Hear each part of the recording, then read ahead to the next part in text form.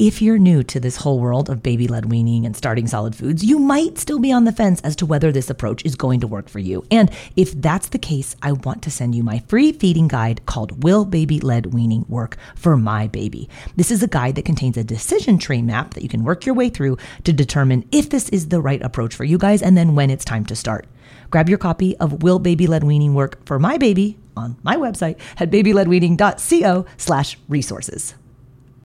I was doing my breakfast dishes this morning, turned the garbage disposal on, and then heard that terrible noise when you know something is in the disposal, but like you could totally tell the damage has already been done. Sure enough, it was an easy peasy tiny spoon, totally shredded, which if I've learned anything about these baby-led weaning spoons from Easy Peasy is that the garbage disposal and the dog both love them. And I was bummed because it's one of my favorite colors that they make, the light gray line, which is called pewter.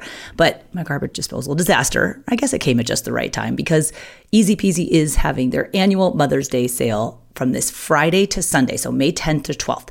You can get 20% off all of the Easy Peasy feeding gear with the affiliate discount code BLWMOM on orders of $50 or more. So this is a great time to stock up at 20% off because my regular Easy Peasy code is usually only for 10% off. So this bump up to 20% off is nice, but it's just for 3 days. So head to easypeasyfun.com to grab tiny spoons, their tiny cups, and the best suction mats and bowls for baby-led weaning. They have a really cool new bundle maker on their website if you want to group or piece a few items together, or if you just don't want to think about it, then just grab one of the Easy Peasy First Foods sets. It has everything you need to give your baby a safe start to solid foods with baby-led weaning. That code is BLWMOM for 20% off Easy Peasy orders of $50 or more now through Sunday, May 12th at easypeasyfun.com. And happy Mother's Day to you. Another reason that children are motivated to eat. So the smell, the texture, the taste, the enjoyment, but also babies want to eat in response to social interactions. Curiosity is a huge motivator. Hey there, I'm Katie Ferraro, registered dietitian, college nutrition professor, and mom of 7 specializing in baby-led weaning. Here on the Baby-Led Weaning Made Easy podcast, I help you strip out all of the noise and nonsense about feeding, leaving you with the confidence and knowledge you need to give your baby a safe start to solid foods using baby-led weaning.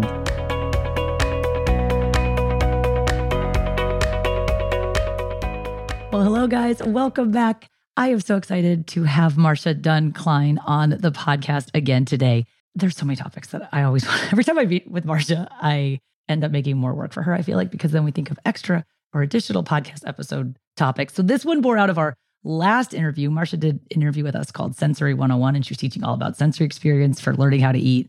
You guys loved it. It's one of like the most downloaded episodes we have. At that time, she's like, we really should do an episode on like helping parents stay in their lane and defining what our roles are in infant feeding. So today's episode is kind of born out of that idea. What are parent and baby roles in infant feeding? This is Marsha Dunn Klein's take on it. So if you're not familiar with Marsha, she is an occupational therapist specializing in pediatrics, specializing in working with kids who have in particular feeding challenges. She's done this for over 50 years. Marsha co-authored the first book on pediatric feeding called Pre-Feeding Skills. Her latest book is Anxious Eaters, Anxious Mealtimes, Practical and Compassionate Strategies for Mealtime Peace. In 2021, Marsha and some of her other credentialed feeding colleagues started the Get Permission Institute, an online education platform providing feeding courses for professionals based on the principles of Marsha's Get Permission approach. So we had a great conversation kind of about giving credit where credit is due, and so much of what other feeding therapists learn and what we even learn as parents in the feeding world, a lot of it's actually attributable to Marsha. So I'm going to highlight some of those in this interview because I think it is important. We sometimes hear these terms. For example, positive tilt. That's Marsha's term. She teaches that in the Get Permission Institute. And she's going to tell you guys a little bit about what a positive tilt is in today's episode. So if you've ever been like, I wonder if I'm like stepping out of my lane with this baby feeding thing, or you're not really sure if you're doing your job, and I know we sometimes question if we're doing it well. You guys are doing a fabulous job, but it doesn't hurt to hear from someone who works with families in feeding therapy and feeding challenges to understand, okay, when things go wrong, what goes wrong? And then maybe what can we do ahead of that to prevent it? So that's the gist of today's interview. It's called Stay in Your Lane, Parent and Baby Roles in Infant Feeding with Marsha Dunn Klein. Hi, Katie. Nice to be here. All right, last time you were here, we were chatting all about sensory issues related to feeding. So I don't know if you remember, but that episode was called Sensory 101, What Motivates Babies to Eat with Marsha Dunn Klein, one of our most downloaded interviews. So Marsha, parents love that topic. They love the way you teach. We're going to talk about their roles and babies' roles in infant feeding. But before we get started, could you give us a little background and share what you do for our audience who may not yet be familiar with your work? I love the word yet. The whole world is filled with things we haven't yet done, we haven't yet eaten, or we haven't yet known about. So I'm a pediatric occupational therapist. I've been working with children with feeding challenges for over 50 years now. It's a passion and my life's work. I've written books and I've invented feeders and spoons, and I lecture around the world when the world is open. And currently, Katie, I've been trying to record a lot of the information that I teach in my Get Permission approach in the Get Permission Institute, which is an online platform for teaching. So I'm trying to kind of collect information in a place where people can find it. So those are some of the things I've been doing lately. But as you said, I just love teaching about this topic. I love feeding babies and helping parents figure out how to help their babies enjoy mealtimes. And you're amazing that you've been doing this for over 50 years. And yet, you guys, she just told me that she got done teaching this 3-day course for professionals in Australia. It was like probably some weird time. You're like a machine. You never stop. You're always giving. And I'm so grateful that you share your time and your talents with our audience, because I think historically, like, for example, I looked at the pre-feeding skills book. You know, it's like $150 on Amazon. And like, this is not stuff that's really like accessible to parents. And yet now I think with podcasts and social media, like it used to just be feeding professionals who got to learn from Marsha Dunn Klein, but now parents get to as well. And of course, the feeding professionals are still very important, but I appreciate that you speak directly to parents as well. And I have been learning since COVID. Katie, I've been learning lots more about Zoom teaching and online support of families. And so it's much easier to be in people's homes and answer people's questions. Well, we're in their earbuds today. So we're in their ears. And you teach a lot about respect in the feeding relationship.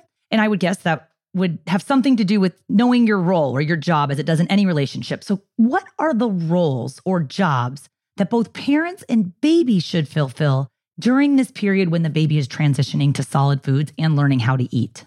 Oh, what a great question. So one of the ways you could think about this is that we adults and babies each have roles in this relationship. It's a partnership in feeding with the baby and the parent. And we each have roles. And in a way, we need to stay in our own lane. You know, in a way, we need to know what's our job and what's the baby's job. Because if we get into their face and do their job, or if they're trying to do the parent's job, it can go wrong. And you know, Katie, I've worked with so many babies through the years that have breathing problems and heart problems and feeding tubes and all kinds of physical or sensory reasons why they're not eating.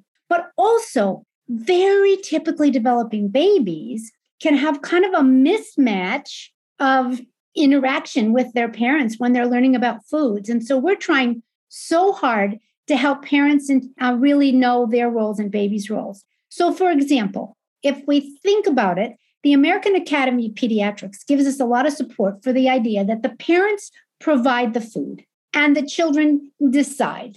The children decide what they want to eat. In the Get Permission approach, we use the terminology, it's the parent adult job to offer.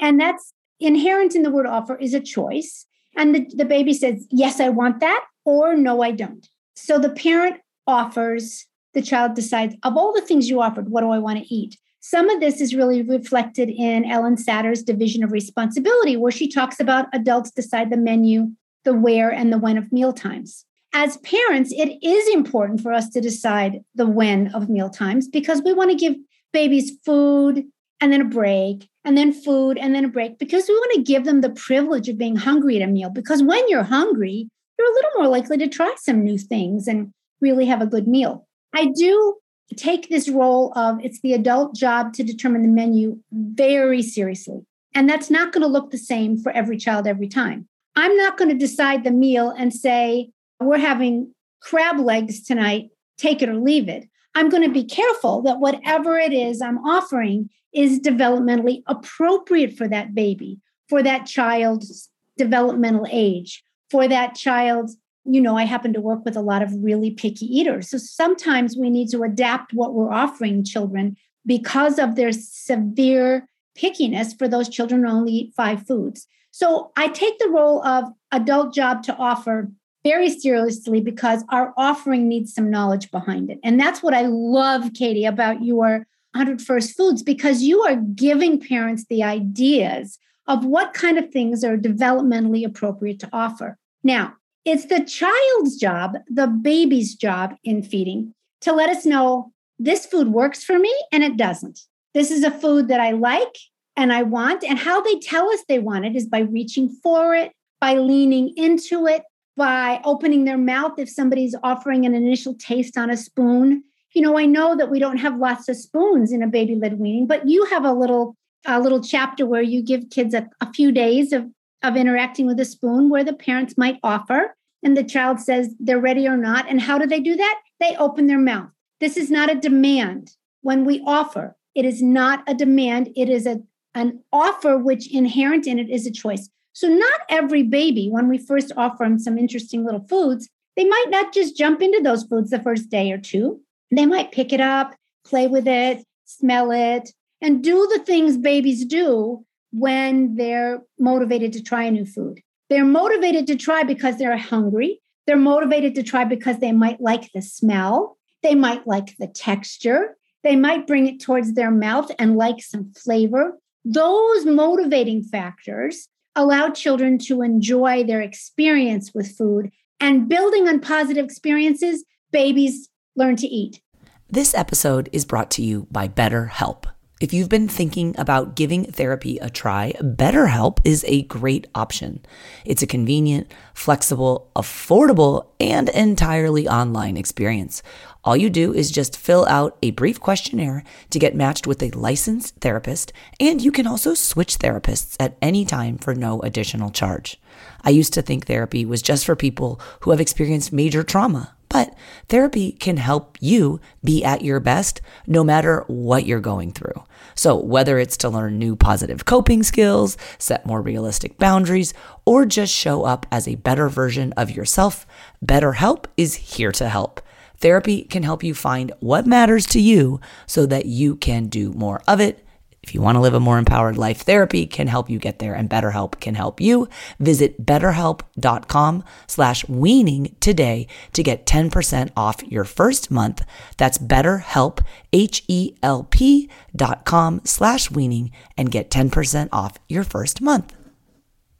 You mentioned hunger 2 times, and I completely agree with you. I love the language that you use about giving a child the privilege of being hungry. But I don't want parents at 6 and 7 months of age to expect for their baby to eat in response to or to alleviate hunger, because milk is still providing the majority of their nutrition while they're learning how to eat.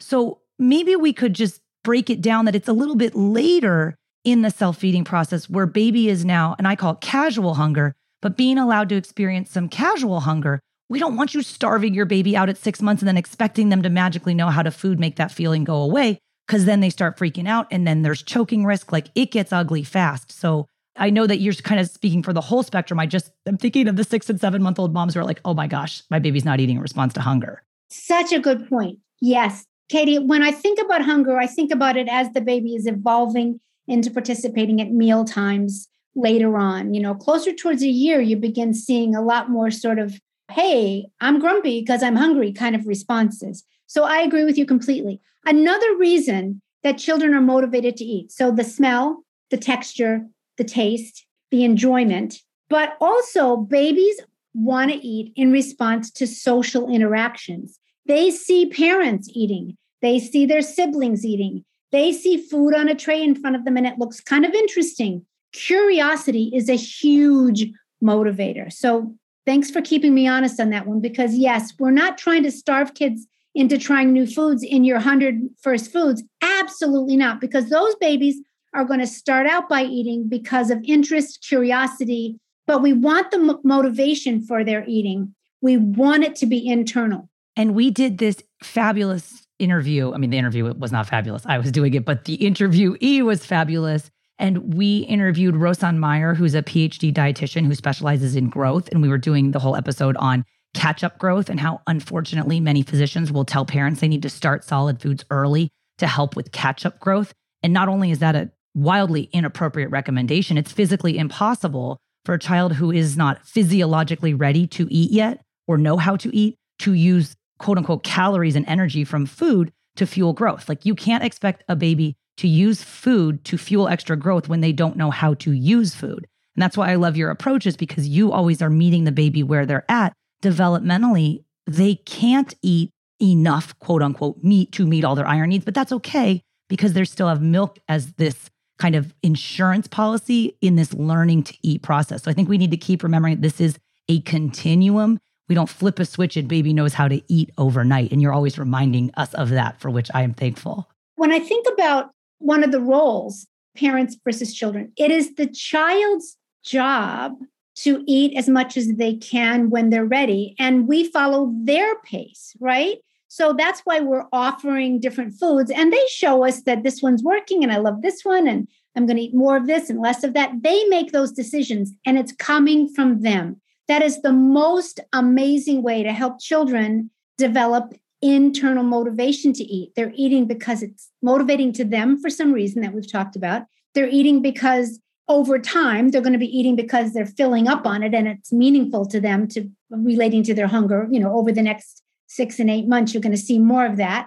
And they're learning, I can stop when I need to stop and nobody's going to make me. What happens when we get confused about our roles, Katie, is when we grown-ups decide, I've determined you're going to eat this amount and this many things. That's getting out of our lanes. And when pediatricians, well-meaning, say, I want this child to catch up in their growth, what that tells us parents who love our children so much, it tells us parents, I better try harder to get food in. And it's actually not our job to get food in. It's our job to offer and let them take in what they can, what they're able to, and what they enjoy. So when mealtime starts to be externally motivated, meaning I'm the grown-up and I'm going to get 7 more bites in you and I'm going to get you to finish this jar of baby food and I'm going to get you to eat this much. When that mismatch happens, we're telling the child, hey, it doesn't matter what you think. Hey, don't pay attention to your body and how much you want to eat. Hey, I get to veto that because I'm the grown-up. And that's where the mismatch happens. Many of us adults, Katie, you know, some of us eat even though we're not hungry or eat more than we want. And we're not great at listening to our own bodies.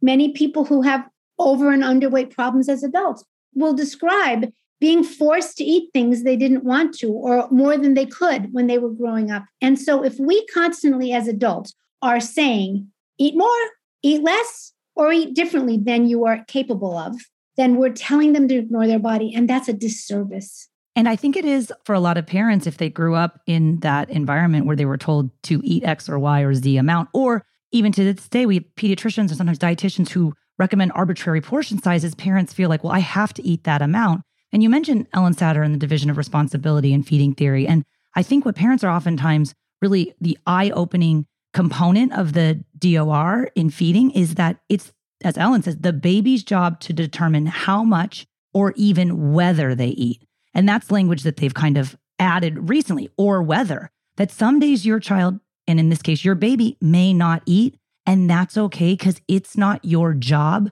to make your baby eat. But for some parents, they grew up in an environment, well, no, it is the parent's job to make the kid eat. Or the doctor says the kid has to eat this much. And so there's conflicting messages out there. Absolutely. And one of the brilliant parts about thinking about feeding babies from a baby-led weaning or a very responsive way is that we are allowing, encouraging, actually requiring we grown-ups to offer, but babies to decide what they're going to eat. And they know how they're ready. And so, Katie, you work with so many babies, and some of them just take the food right away and are so excited. And other ones are just a bit more cautious. Babies have different temperaments, different experiences. So we want to, as adults, create positive experiences with them so that they want to come to the table and that being in the high chair is an enjoyable place to be. And they're not afraid and worried and pressured to eat differently. We're giving them the opportunity. And as they gain skills, as food is meaningful to them, as food is enjoyable, children will eat more. And the brilliance of this approach is that it is supporting internal motivation, internal, what we call interoception, like how it feels inside of us. You know, it's I feel, and gradually the baby's going to feel some hunger and notice that food relates to that hunger. And that's going to be later in a year, between a year and 2, you're going to see a lot more relationship to hunger. When babies first start, they're eating because it's curious, because it's interesting, because it's sensory, because it's playful. Now, not to get negative, because I know you love to focus on the positive, but you are a feeding therapist and you are an expert who works with many types of children, including those that have feeding challenges. So if we may learn from your experiences, is there particular language or behavior that you see parents probably inadvertently engaging in that causes them to quote unquote get out of their lane? Like, what are the things that parents are doing that might cause the baby to go into feeding therapy? Not blaming or shaming the parent, just understanding that you work with a lot of kids with feeding challenges. Absolutely. We're not going to blame or shame. I believe parents are doing the best they can. I believe children are doing the best they can, but we have to figure out how to make those matches work really well together.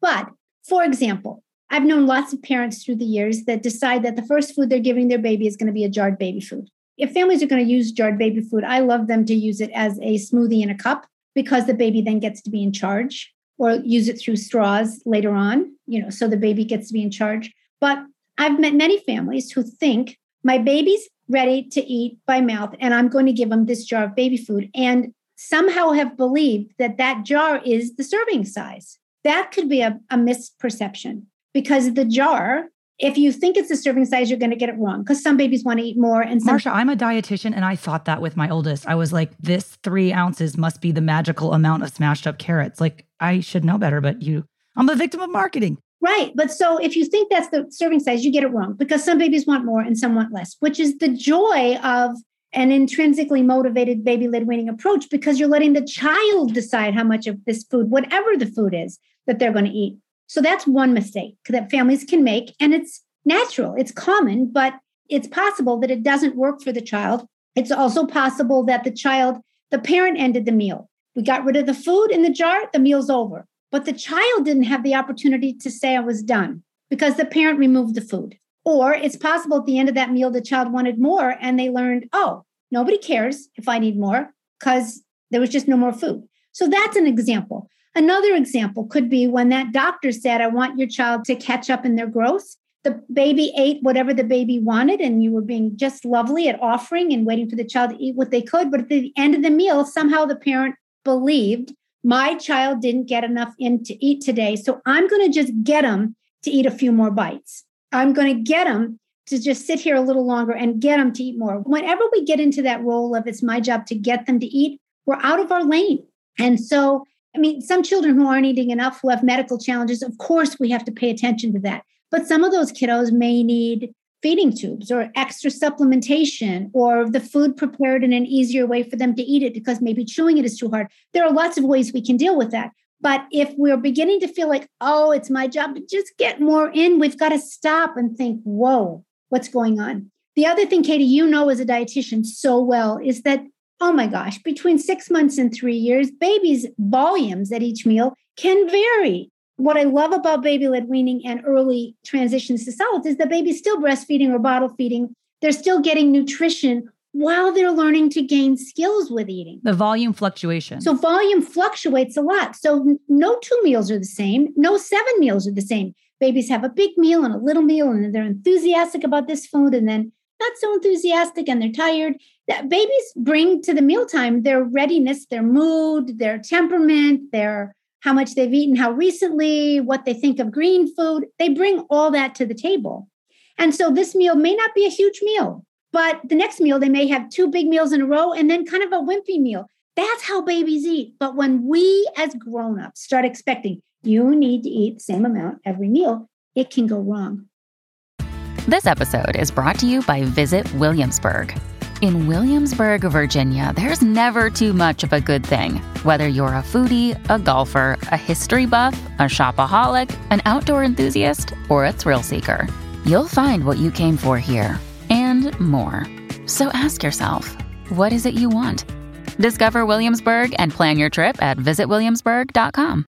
Can I give you a great example? Your examples are always the greatest. All right. So this is a 19-month-old baby, came into the office and just looked like a gorgeous, healthy baby. He was doing advanced language talking. He looked stocky. He was chubby. He just looked great. So babies that look so healthy often weren't coming into my office because I often saw a lot of really medically challenged babies. Okay. So this mom said her concern was the child was screaming every time she tried to put him in the high chair. So mealtime was a battleground. And oh my goodness, my heart breaks because this mom just wants to feed her child and things went wrong. But when you ask her, when did it start going wrong and what's going on? And she said to me, and you're going to appreciate this, Katie. She said, I went to a dietitian when my child was 12 months of age. And I said to the dietitian, I don't know anything about feeding my baby. I really have no idea. And she had been doing baby foods before that. And so the dietitian said, well, this is about how much babies eat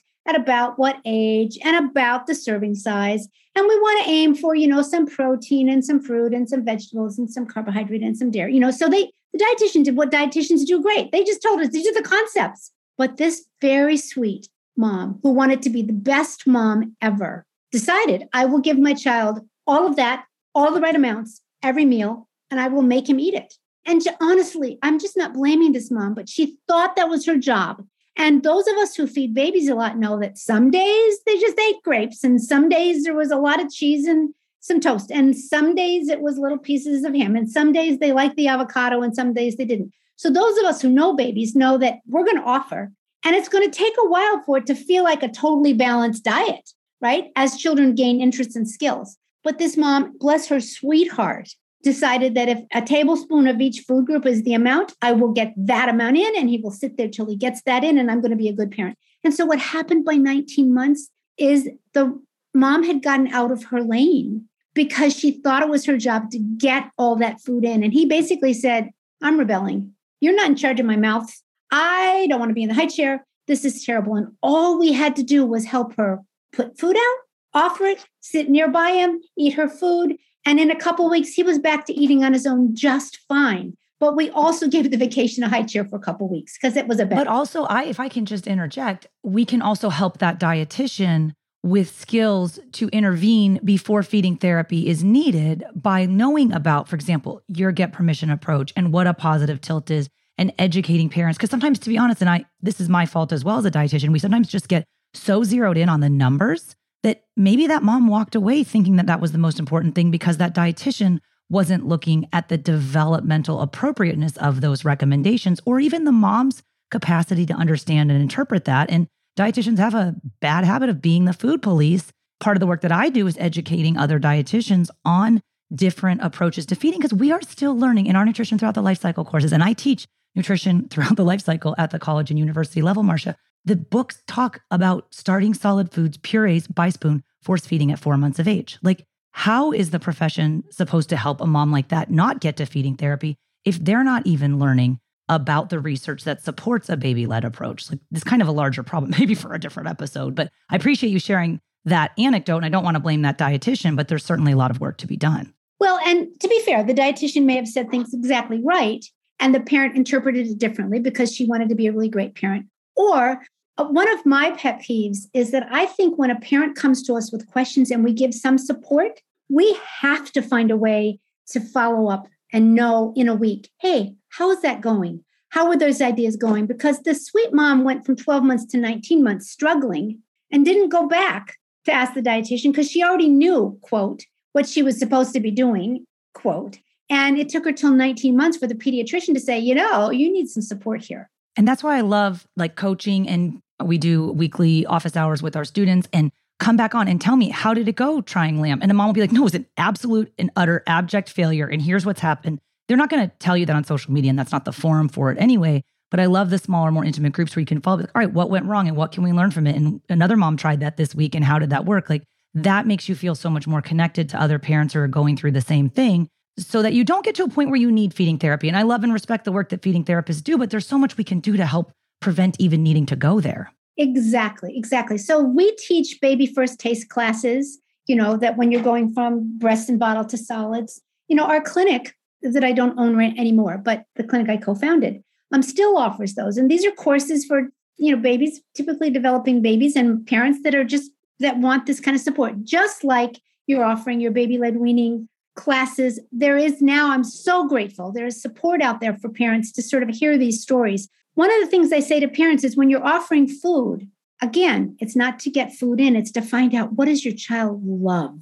If we can think about that, reframing it differently, and we can think about making sure parents know that follow-up is possible and encouraged, we can prevent so many challenges. Another one of my pet peeves, Katie, is follow-up. And I think that a parent should not call a feeding clinic and say, we have a wait list for 4 months. That's totally inappropriate in my mind. When parents call saying, I'm worried about feeding, they need to be able to get in right away because we all know that feeding challenges can just get worse. When it's going bad, it can really go down the tube pretty quickly. Parents struggle and need support. So whether you're seeing a dietitian to give you ideas or a feeding therapist, or whether you're just trying to get into a clinic that offers support, we have to offer timely support and timely follow-up that's easy so things don't go wrong and go bad.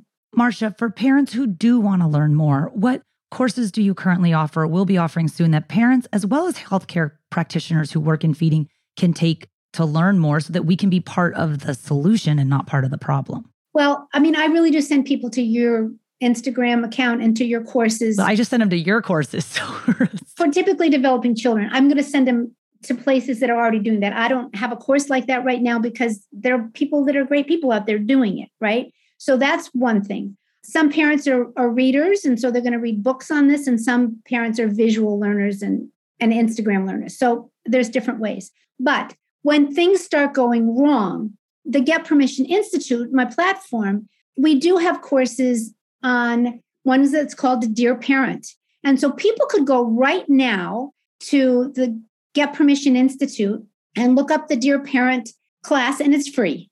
And so it's a way to just find out about Dear Parent, essentially, Dear Parent, you have a child who's really a picky eater. Let's talk about it. The kids that I tend to work with tend to be the most extreme of picky eaters that have a really, really narrow diet. So there is some beginning help there in that regard. There's some classes on what does pressure do to the body when you pressure kids to eat. So Permission and Pressure is a course that we offer. We offer a course about setting up the environment of mealtime peace. We offer a course in toothbrushing, in the sensory aspects of food. So when a parent is feeling that their situation has gotten to be a battlefield and really uncomfortable, those extremes questions, you might want to come to our website to see. Well, Marsha, thank you so much for sharing your time and your expertise. And I love your way with language. I know you're an occupational therapist, but part of me is like, in another world, you're a speech expert too, because you choose your words so wisely, because words really matter. And I appreciate all of the words that you've taught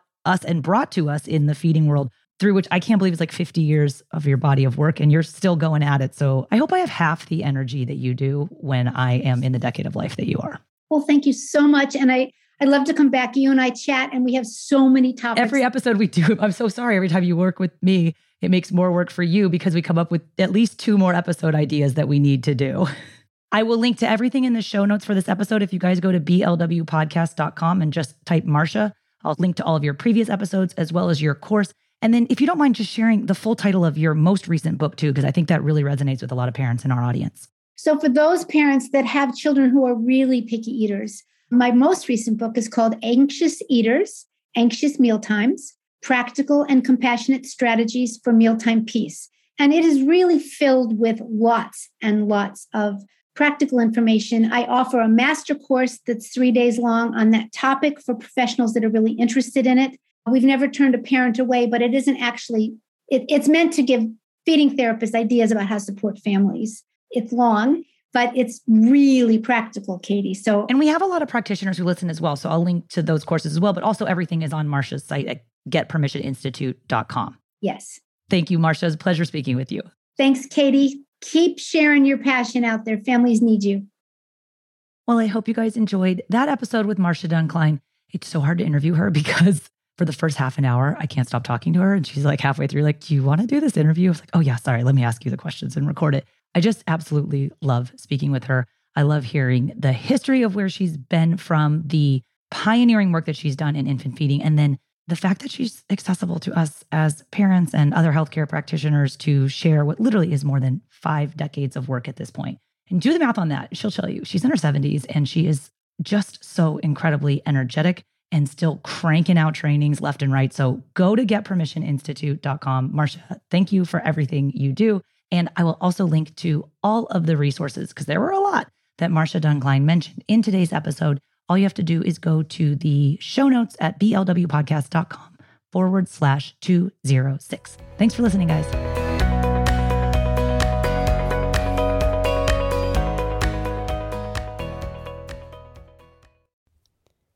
Hi, friends. Are you looking for a new podcast? Maybe something you can share with your littles? Something that has some storytelling in it? Well, then look no further. We have Storytime with Philip and Mommy, where my son and I sit and discuss all the great books that you might love while we read them. So, Little Golden Books, Berenstain Bears, and even the new classics like Bluey. We sit down, we read, we discuss, and we have so much fun doing it. Come and join us. Subscribe wherever you get your podcasts.